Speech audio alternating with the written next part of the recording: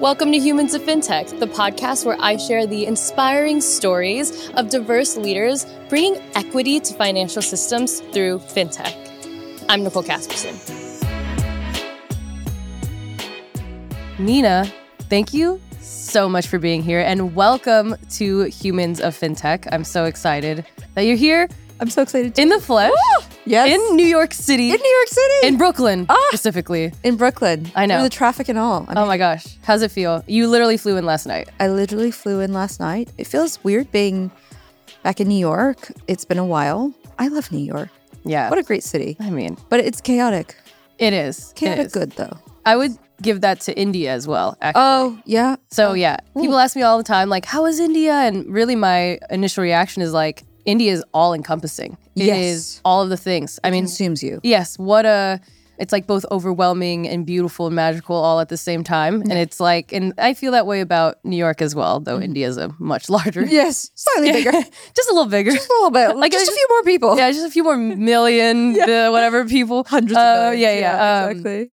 I loved it out there. And your father is from India. Yes. So tell us about your parents. My father is from the northeast of India, a state called Odisha. Mm-hmm. Fun fact, is one of the poorest states in India, which I think makes my father's story even more impressive to me personally. He grew up in a tiny rural village, and I think his story is very much the immigrant story, the American immigrant story. And he really studied hard. He was one of 5 children, and education was everything in his family and both sides of my family, actually. And my grandfather was a bus conductor. My grandmother took care of everyone. But I think from fairly humble beginnings, he studied hard, got into some great schools. The entire family kind of pitched in for him to get that plane ticket to come to the U.S., where he did his master's degree. So that's my dad's side. Wow. My mother is from Taiwan, and I always have to, especially in the U.S., I always have to clarify that Taiwan, like when I say I'm Taiwanese, that does not mean I'm Thai. Just a little clarification there. If you're confused. If you're confused, Taiwan and Thailand are different places. Gosh, I hope my listeners know. Anyway, yes, Taiwan is a tiny, very important island off the coast of China. Largest manufacturer of semiconductors, and very relevant right now geopolitically.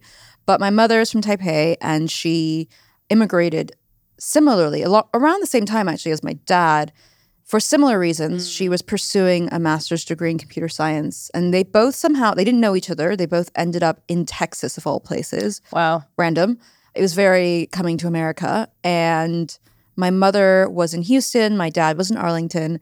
They had a bunch of friends, and I guess at that time, it was like the late 80s, where they said, hey, there's this place that it wasn't even called Silicon Valley at the time. It was, there's this place in California, they're hiring engineers, we should all go. And so basically all those people who graduated around the same time got in cars and just drove to California, and that is now the Silicon Valley today. Wow. So they are OG dot-com boom engineers. I grew up in the Silicon Valley. People always kind of do a double take, and they're like, you're from the Silicon Valley? Like, what is that? Are people from there? People live there? I'm like, yes. All those people that build your apps and make the internet work. Yeah. They're born and raised there. Yes, and then they never leave. No, but truly, they don't. Oh, well, yeah. They do not leave. Like, oh, man. It is very interesting being back. I was back for 3 weeks, and everyone is, getting married, having kids, lovely, and everyone just kind of like hangs out with the same people, which is great. I obviously left the country. I've been living abroad for over 10 years now. So it is just such a different lifestyle to me. But there are certain cliche things about Silicon Valley kids where you kind of boomerang back after uni and go work at Meta or Google, which is great. Yeah. They have great stock options, I'm sure. Great benefits, maybe. Great benefits, all that good stuff. Yeah, Yeah. birthdays in Napa, yearly trip to Hawaii. All good. Casual lifestyle. Yeah. But then how interesting is it for you to really have then your own immigrant experience? Absolutely. When you moved to, did you move to London? So I have lived in 3 different European countries. I actually first moved to Paris. I moved to Paris to study. So I was studying at a school there called Sciences Po. I've since been told, I didn't realize at the time that is kind of the equivalent of Harvard. And so great news for me because I didn't get into Harvard here. So I went and studied. So I went to Paris. Yeah, exactly. I'm like, Ma, are you proud of me? Oh, God. Still not there. Asian parents, it'd be like that sometimes. Are you proud of me yet? Cut deep. I know. But, sorry. I first moved to Paris, and that was a huge culture shock. I loved it, though, being in Europe, and that's what ultimately made me decide to pursue a life in Europe. And so I then moved to the UK, briefly lived in Austria as well. So I've kind of like hopped around, and now London is home. So the immigrant experience has been very interesting, also given that it comes from a place of privilege. So I think a lot of people will refer to me as an expat. I don't love that term expat because I think there is this purposeful delineation of you're an expat if you are wealthy or often if you are white, living in a place that is non-white or is, an emerging market or something like that. Don't love the term, but we're all immigrants at the end of the day, whether you're an expat or you're a refugee, right? And so it definitely comes with privilege and passport privilege to come from the US, but there are definitely some challenges that are difficult to overcome when you move countries, and that remains true regardless of your socioeconomic background. I mean, and even though you came from the U.S., I mean, your parents are immigrants, you're brown. I am brown. It's a different, no, me, brown. Me? Have you seen me? Have you seen this beauty? Yeah, no, it's but that's a whole other thing. That's like a whole different experience, right? And so you're going from, I don't know what Silicon Valley is like in terms of predominantly white, but I've got a feeling it maybe is, but although probably a large Asian population as well. Lots of Asians, and it's been really interesting to watch over the 30 years of my life, where it's like we have some really banging like Chinese, Taiwanese, Korean, Japanese food, Indian food now. But it wasn't always that way. And even now, in hindsight, I think about some experiences that my dad would tell me about or overhearing them growing up and thinking, oh, it's weird that this is happening to my dad. And now as an adult being like, oh, that was racism. Oh. Understood. Got it. Understood. Or even, like my mother was a QA engineer for many, many decades and constantly being passed over for promotions and that sort of thing because being East Asian, it was like, oh, you're an East Asian woman, so you're docile and quiet. And you can't be in a managerial position. Oh my gosh. Right?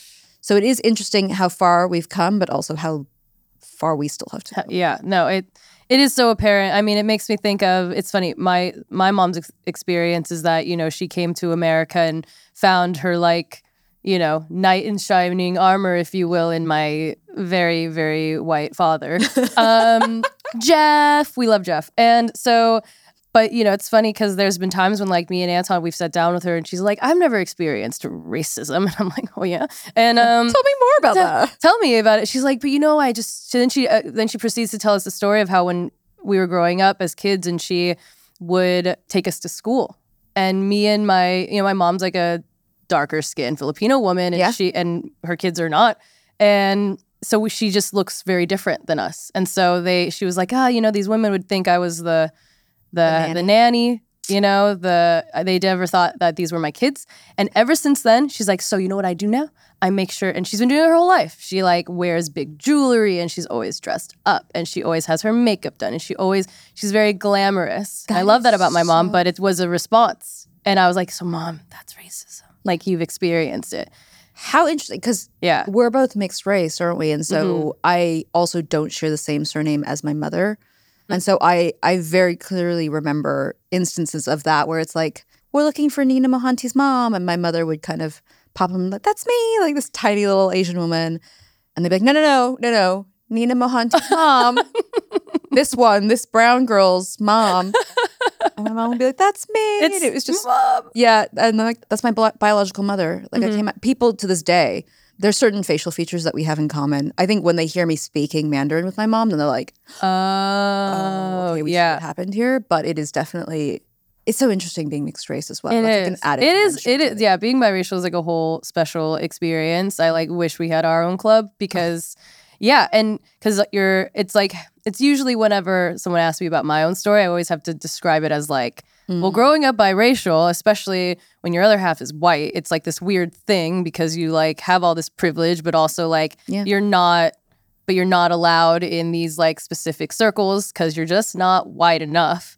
You never fit in. Yes, you never. Anywhere. Yeah, and then even like in in an Asian group, they're like, do we want her here? Yes. Exactly. But anyway, so it is a weird dynamic, but we've leveraged it as our superpower. And now I want to kind of start talking about like money. So and fintech because talk about money. I'm like power. Anyways, money.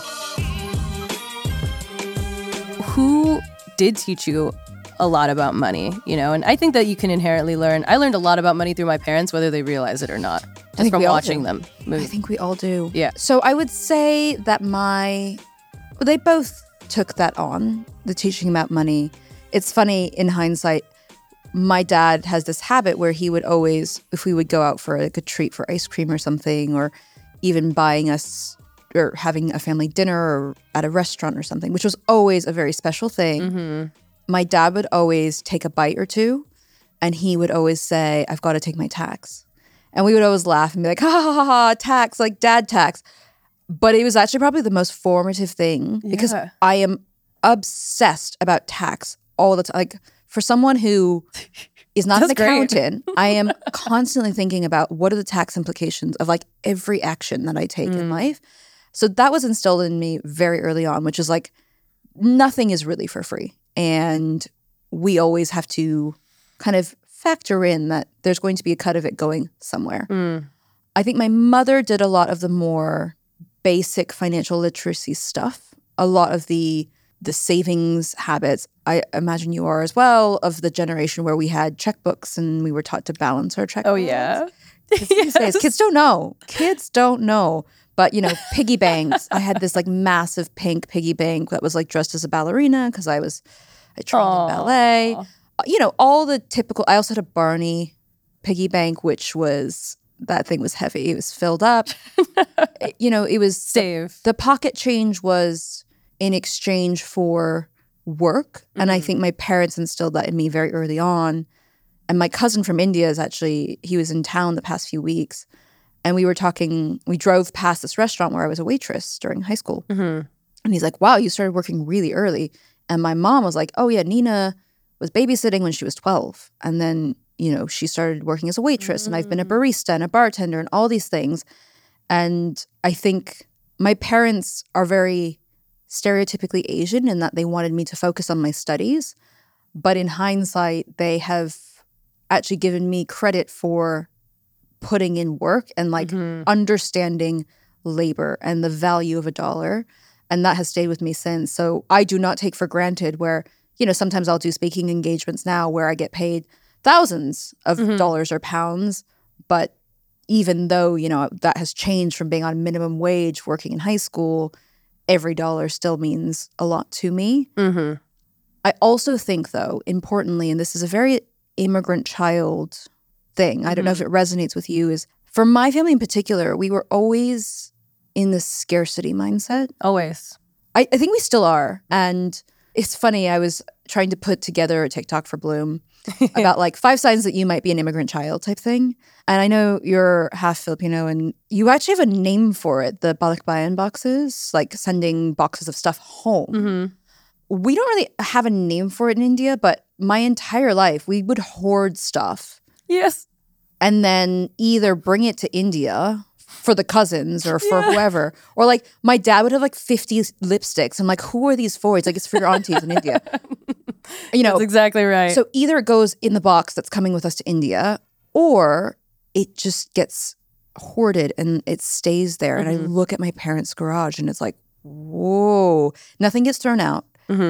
Broken things. Yes, being hoarders is just my parents have a broken Vitamix and they will not get rid of it because they're like, this was expensive. Yeah. I'm like, yeah, but it doesn't work.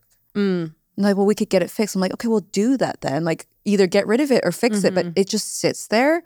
And so I think that has affected my personal money mindset in that I had to overcome this scarcity mindset. And of course, so much privilege in being able to do that and having therapy to talk through why is no amount of savings ever enough? For the longest time, I just chucked all of my money in a savings account and just kept growing this like pot. And it was finally to the point where it's like, okay, you have 6 months of like pay that you could live off of, and it still wasn't enough. No.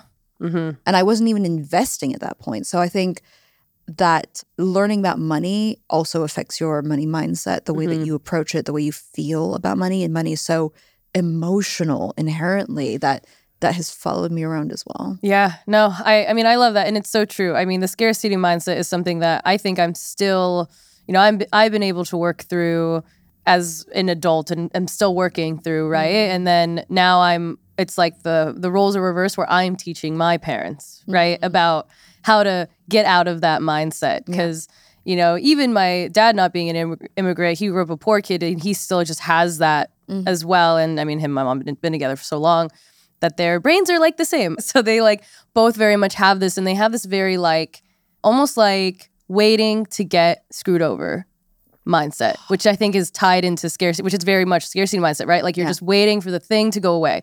You're just lucky to even have this thing, or someone's going to screw me over, or who is it going to be? Is it going to be the bank? Yeah, it's like that waiting for the shoe to drop all the time feeling. And I think that what it seems like you've created with Bloom Money is the ability to combat scarcity mindset in immigrant communities, and maybe also the things that come with it, the inherent byproducts of scarcity mindset, like worrying about the future. And yeah, it's funny that you say that, because one of the things that I've been doing a lot of research around for Bloom specifically is gold in global South communities. I don't know if it's a big thing in the Philippines. I imagine it probably is. I have no idea. Okay. I can ask my mom. It probably in jewelry form. Well, and you mentioned that your mother yes. Kind of had to flee during the revolution and come here. And, my nail tech is Vietnamese in London. And she kind of jokingly calls herself one of the boat people because she fled as a baby or like as a child. She's a refugee. And I have friends who are, children of Somali refugees or just like immigrants. And a very common thread in global South communities is this buying up of gold. Because gold is an excellent store of value. Yeah. And if it is in jewelry form, it can be carried quite quickly. And Jane, my nail tech, specifically mentioned that when they fled Vietnam, her grandmother was sewing gold into their underwear. Yeah. Before they got on the boats.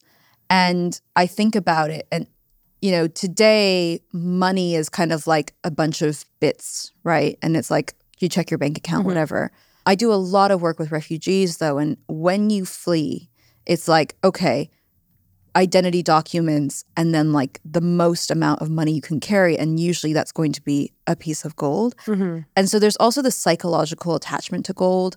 And so for future products at Bloom, I've been really interested in the way that Paytm in India approached gold and investing in gold, because we have in our psyche like, okay, gold is always going to be there. If you need to grab it and run, when the other shoe drops, which is still like so ingrained in us, we can grab the gold and run. So how can we now think about digitizing this behavior? How can we think about investing in commodities in a digital way for a community that actually for so long has needed the physical thing as well?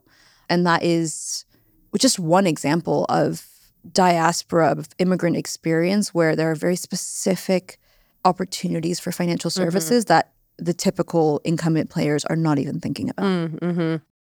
Tell us about how you really like connect that dot for us, and how, all of these experiences that we've talked about for you led into Bloom, like the creation of Bloom Money. I think I used to try and tell a wider, like, let me talk to you about the TAM of Bloom story. Yeah, you don't have to do that here if you don't want. No, I'm definitely not going to, because I think what resonates more is Bloom is deeply personal. Yeah. And then I realized that my personal experience is replicable across so many other people's lived experiences as well. So I grew up, yes, very privileged in the Silicon Valley. My parents were engineers, but again, we had that scarcity mindset. We also sent money home. So, I remember my dad would put me in the car seat and we'd like drive to this hole in the wall Western Union place and he'd give them cash and they'd send it on. And to this day, we still send money home to India. The method of sending it has changed, but we still do. And I think what really frustrated me about this is working in fintech, my exes include MasterCard and Starling Bank and Bud and Klarna. Yeah. Wow. It was like, cool, we're building some really interesting stuff. But everything that's being built for immigrants is like, let's send money away. Let's send it home. And that's great. Like there's a reason, there's a cultural and familial duty to sending money home. But what about building wealth where we are? And my parents very much benefited from the fact that my aunt immigrated before my mom. And she was working at IBM with her husband. And so they were earning quite well and had enough to find a financial planner and advisor. And so my mom was getting secondhand advice through my aunt. Nice. So my aunt was like, you should set up a 529 fund for Nina. Or like, well, I didn't even exist then. I wasn't even an idea, right? It was like, for your children. My mom was like, what is that? And a 529 is a tax-efficient vehicle for education, right? And it was very interesting to starkly see myself compared to other people that I know from immigrant backgrounds who their parents had no idea about, a 529 or various investment vehicles. And now they either are saddled with student loan debt or weren't able to go to uni, whereas I kind of had the privilege of not only doing my bachelor's, but also a master's degree and don't have any student loan debt off the back of that. So this is all to say that Bloom was very much, okay, this immigrant experience is very unique. There are certain behaviors that across every culture are going to be the same. So remittances is one. But then we kept finding this group savings mechanism, which I know from my parents. So in Taiwan and Chinese-speaking places, we call it hui. But in India, we call it chit funds or kitties. My understanding is in Tagalog, it's paliwagan, but it's also called tanda in Mexico and hegbad in Somalia, all these different names for it. And it's very communal, which is another thing that immigrants have in common. When, when VCs talk about community, like a community is not a Slack channel. A community, like... Say it louder for the people in the back. A community is not a Slack channel, damn it. A community is not a Slack channel. And I really think you have a community when people are coming together on their own accord within that community. I think you definitely have that with your community. But, the nature of immigrant communities is they do come together because they are outsiders. They're newcomers in a new place. And so they seek familiarity. So they form a community. And so whether that is tied together by the mosque or the church or the market, right, there are common physical meeting points, but also common behaviors that tie people together. And so Bloom was born out of realizing that, okay, actually, yes, every culture is unique and beautiful in its own way and down to even tribal differences, but we are still taking part in some very easily replicable behaviors that can be made into specific financial products and services that are better serving us. And I guarantee you, Barclays and, I'm not picking on Barclays, but like Citibank or whoever, like these high street banks, frankly, don't care. They don't care. And they don't have any real incentive to care. They don't. And there's also this misconception that immigrants are poor. And while that might be true initially, I very much believe in this concept of build your perfect customer. So just because your perfect customer is not a prime customer today doesn't mean that they can't be in 5 years' time. Yeah. And so with our first product, Bloom Circles, we've digitized an analog behavior, but it actually lends itself very nicely to underwriting because people are putting aside a set amount of money every month or every week or whatever. And so now it's like, oh, cool, we can unlock credit underwriting opportunities here. We can create that perfect customer by helping them build their credit score. Right. And now what does that mean for us in terms of, can we go into lending products? Are there very specific things like immigration fees, or legal fees or whatever it might be, small businesses? I think the stat is in the UK, at least, and probably more so in the US, immigrants are 5 times more likely to start a business than their native-born counterparts. Yeah. So what does that mean for us in terms of small business growth? Can we build a product around that? It's really exciting. And the possibilities are endless. And I get so excited about it. And when I try to quantify it, it's like, originally I was like, oh, maybe there's like a few $100 million. Then I was like, oh no, this is $1 billion. Oh, bigger than that. Yeah. You know? And so this is bigger than any audience the bank is after. Exactly. And so, you know, I really hope that they're paying attention because we are coming for their immigrant customers. Yeah. One thing I look for, people ask me all the time, what do I look for in a fintech company that I'm interested in, you know, talking or covering or whatever. And for me, it's really about, you know, who's trying to actually get in there and fix the root of a problem as opposed to putting a Band-Aid over a solution. And so you're getting into, I think something that's amazing about immigrants is that communal element, which frankly, all of us are humans and we are communal by nature. Although especially here in the States, it's a very individualistic society, which sucks. It's why road rage is such a thing. I witnessed it on the way here. Yes, because we're all selfish, all right? If we could all just do things for each other, we would stop having so much accidents. Anyway, Yes. I digress there. And so I like that, you know, I think a lot about how, you know, you really, honestly, you can have it all, but you can't do it all alone. You have to have a community. You have to have people that are going to be there to back you up. You have to have accountability. You have to have all those things. And immigrants know this inherently by being just so tightly knit with our families and, you know, for better or worse. But to provide that option in money, you know, in saving, in all of that. And that's what Bloom Circle is, right? It's like basically providing that community so that you all can back each other up and then expanding that into other areas. And I think I really love the niche focus of certain fintech companies. The key is what you're doing, right? Is finding what are you going to do differently than a bank can provide, because you can't just like tie up a banking product and call it specifically for a certain demographic and then hope it's going to work out and it's exactly the same. You have to create a whole different thing. Yeah. And so that's what I think I really struggled with that because there was a wave for a while of like affinity banks. Love that for us, you know, like content creator banks, whatever.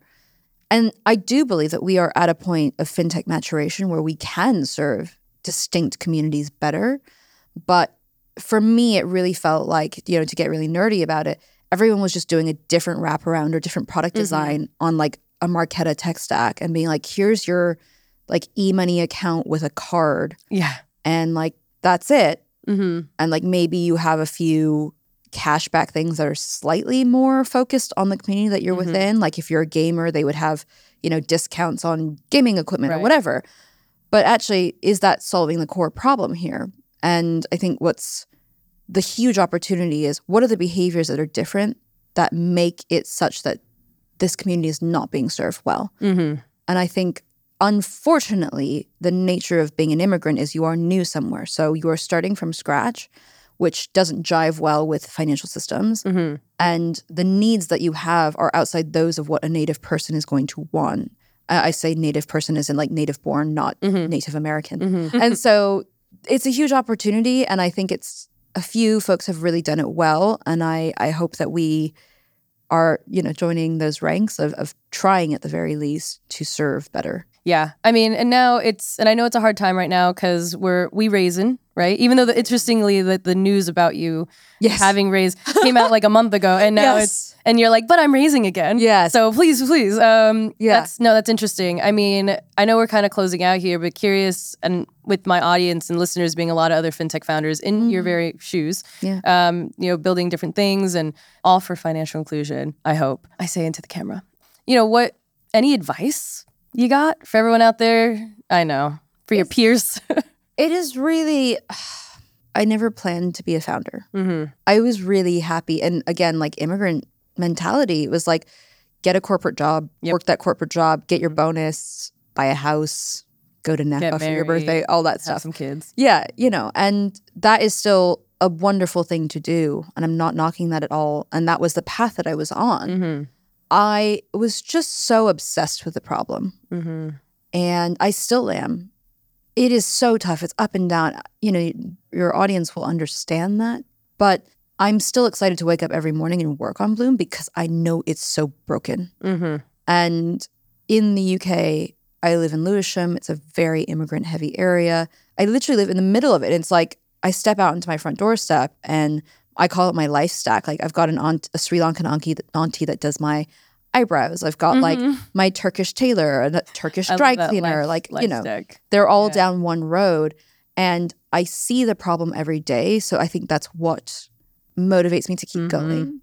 I think you just have to have such conviction. And to your point about slapping a Band-Aid over a problem that is going to incrementally change something, like, cool, we've saved you like 0.5 basis points on your fees for investment. Like, fine, that's great. But is that what's going to get you through the really hard times? Yeah. And I will say this, we are early stage, and eventually, obviously, the metrics will bear itself out. But for now, it is very much, I'm realizing, and it's a very humbling realization, that everyone that has backed us to date has backed us because of our team, because of me. And that's like, it's weird. I know. It's like, oh my God. It's like, me? Like, it's a lot of pressure. It's very humbling. Yeah. And a great honor to have people entrust that and see the passion that you have for solving this problem that you are obsessed with. So that's what's keeping me going at the moment. Yeah. Keep your head up. Have a good playlist. Right. Have a good way to release. Yeah. Release the wiggle. I mean, I go boxing. Just release all this That's stress good. out. So, have your thing that you need to get you through. Yeah, no, it's good. Music, working out. All of it. Yes. Maybe good food. Ugh. I know. That's what we're about to go do. Yes. Well, then my final question for you, Nina, is if we need to be the change that we wish to see, what change do you wish to see in fintech and how do you embody it? If we want to be the change we wish to see, then the change we must see is, God, it's so... You're like, I have 500 things to say. Yeah, there's so many. It's going to sound really touchy-feely, but we need to have more people from diverse backgrounds working in fintech. I don't, frankly, give a shit about the next, like, we're trying to build a platform for high net wealth individuals. Like, I don't care. Like, they are being served. They got enough platforms. They've got it. They've got the money. It's fine. I think what's really interesting about our team at Bloom, we are small, but 71% of us come from either first or second generation immigrant households. We have a team member who's brilliant, who was literally born in a refugee camp. And the insights that they are bringing to our product, they're phenomenal. I mean, even little things, when you're early stage and it's like, we're doing a bunch of open banking connections. And so just that by very nature, because our data scientists come from a very specific cultural background, when they go and ask their friends for, can we just have you connect your open banking data, or to their mums or their aunties, it's already like right there. We're not like kind of having to find synthetic data to use. It's like, this is the target demographic that we're trying to serve. And it's just this person's aunt, right? So having a more diverse background, you find the things that you want to call out, the things that are bothering you that aren't quite right. And it informs your product roadmap, informs your commercial setup. It informs your morals and values as a business. And so I believe it is making us stronger as a team, and it will make our products better and stickier and create that moat that VCs are so obsessed about. And yeah, I mean, if you want to go and like build another thing for high net worth, like fine, I guess that's great. But it'd be cool for you to have someone who doesn't come from that world perhaps be on the team and be like, how do we get everyone who's not high net worth in through that door, right? Yes. Like, just thinking outside of the box a bit. So I'd love to see that. And I think that's why you and I both do so much in our own space to get more women into fintech, for example. But everyone. I want everyone. I want all the faces, everyone. Yeah. Oh, no, well said. My most recent newsletter, I called it the hubris factor, which frankly I have to give credit to Anton Briones, who I talk about a lot on this show. He makes appearances, but he actually helped me kind of formulate this. I think the biggest problem in fintech when I'm asked that question is like the ability to think that you can solve any problem without the people in the room who that problem affects directly. It sounds pretty fucking insane to honestly. I honestly, it's laughable. I'm laughing at you. What are you doing? The banks are like, we're doing a financial inclusion program. We've set aside a budget of 10 million. I'm like, okay, great, fantastic. Give it to me. I will go speak to the people because they're just going to sit in Canary Wharf or, in the financial district and be like, what do poor people need? What do poor people need? What do brown people need? What do brown people need? Let me tell you. Are you kidding me? They're still trying to figure out what women need, and that's half the population. They're like, what do women need? Please, just give me the money and I will take care of it. We'll do it. But that's exactly, like, for me, the Band-Aid in, like, media and representation is like, but we have a diversity section. but we got a women's issue. We do the women's issue, and I'm like, no. Yeah. But we did the women's thing and the women's event, and I'm just like, oh my God. Yeah. And so yeah, for me, it is like, what about just literally just centering diverse individuals and women as the leaders that they are with the experiences that they have to talk about the business, just like anything else, as front page center news, as opposed to, oh, well, Nicole wrote that story about Sally Krawcheck. So the women's section, and I'm like, but Sally Krawcheck just like did a bunch of stuff. Yeah. Maybe she should go on the front page news instead. She's actually and it's like a very skilled banker and operator. Yeah, maybe instead it shouldn't anyway. But that's like my whole We're thing. just ranting at each other. Yes. Anyways, okay, we'll close this out. We have to eat. Nina, thank you so much for joining me. Thank you. This was such a pleasure. So much fun. You'd be surprised. This is like the first time her and I have actually like sat down and talked to each other. So it's so exciting. Besties, but yes, though. we're gonna go eat food. Bye. Bye. Thank you for having me. Yes. Thank you so much for tuning into this episode. To hear our next story from another diverse leader, be sure to tune in next week. And if you haven't already, be sure to subscribe to our show and give it a 5-star rating, as it helps our message reach more people who want to find belonging too.